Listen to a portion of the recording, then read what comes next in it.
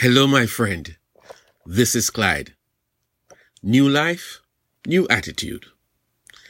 I'm reading from Ephesians chapter 4, verses 20 through to 24, which says, "That, however, is not the way of life you learned when you heard about Christ and were taught in him in accordance with the truth that is in Jesus.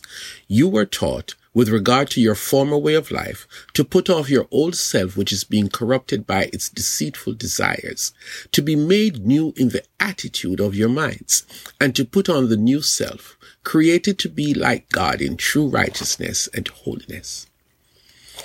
In my life, I used to teach social to college students, and one of the most fascinating subject matter was that of attitude and attitude formation. The class would come alive with anecdotes and curiosity, and it would generate so much discussion. As for me, I would spend hours preparing the subject matter because there was so much to know about this fundamental feature of human life. You've often heard folk express their likes or dislikes about someone's attitude, especially towards them. Certainly for me, there were numerous times I was warned by my parents, "Watch your attitude," which is translated to mean that I was going too close to being rude. To be clear, let us agree that attitude is best described as a body of thinking about someone or something, and that way of thinking affects or determines your behavior. For example, if I am convinced that people from a certain neighborhood, that they are great, loving, generous, then my behavior towards them would be positive.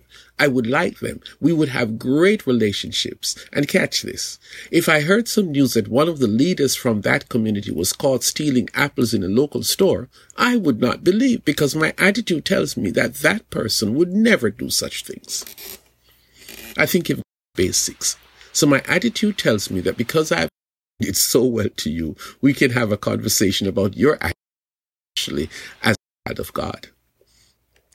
None of us was born Christian. Let that statement sink in.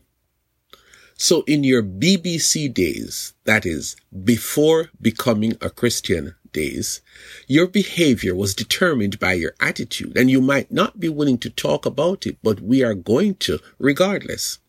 Do you remember that there were some things you would not do, but there were other things which were your favorite behaviors?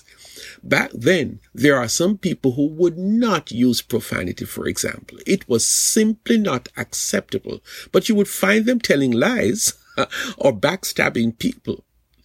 Even the ungodly have standards and preferences. And why is that so?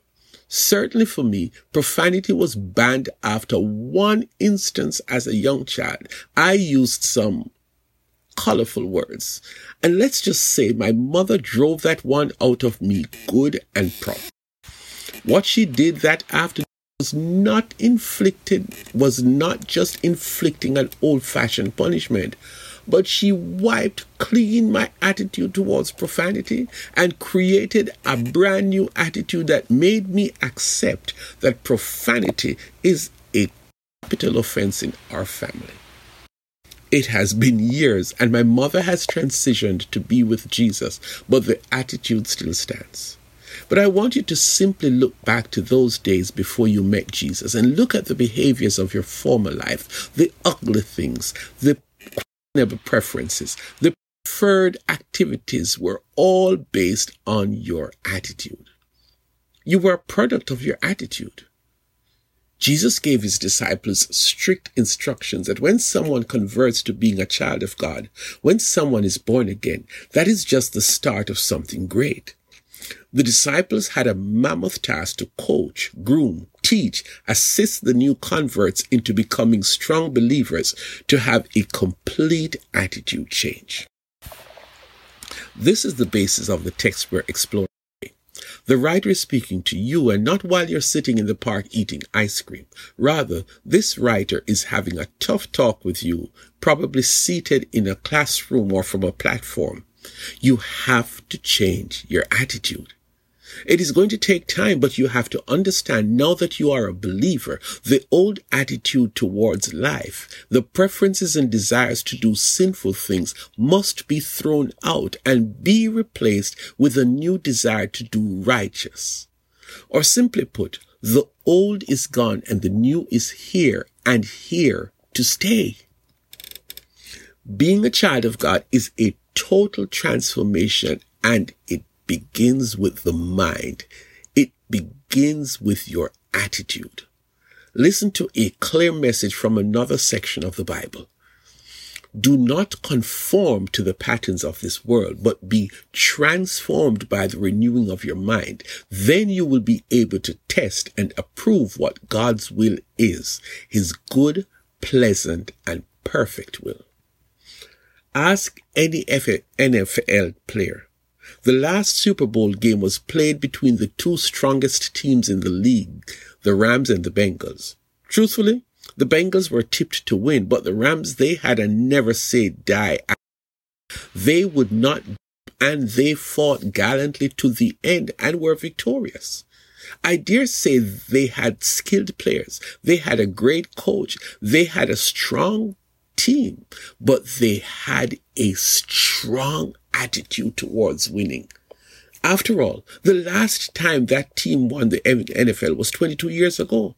That was enough to generate an attitude that we are winners, and it paid off. Paul, the writer, is saying to you, change your attitude. Turn away from the old behavior which was driven by a sinful attitude, and do not look back. That old lifestyle was corrupt and displeasing to God.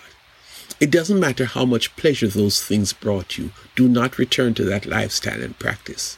Your new life in Christ provides you with an opportunity to experience a new attitude, one that says, I will find pleasure in living a godly life and not compromise or dabble in behaviors of the past. That's gone, and now I'm a new man. My new life is one of righteousness and holiness. That's my goal from now on.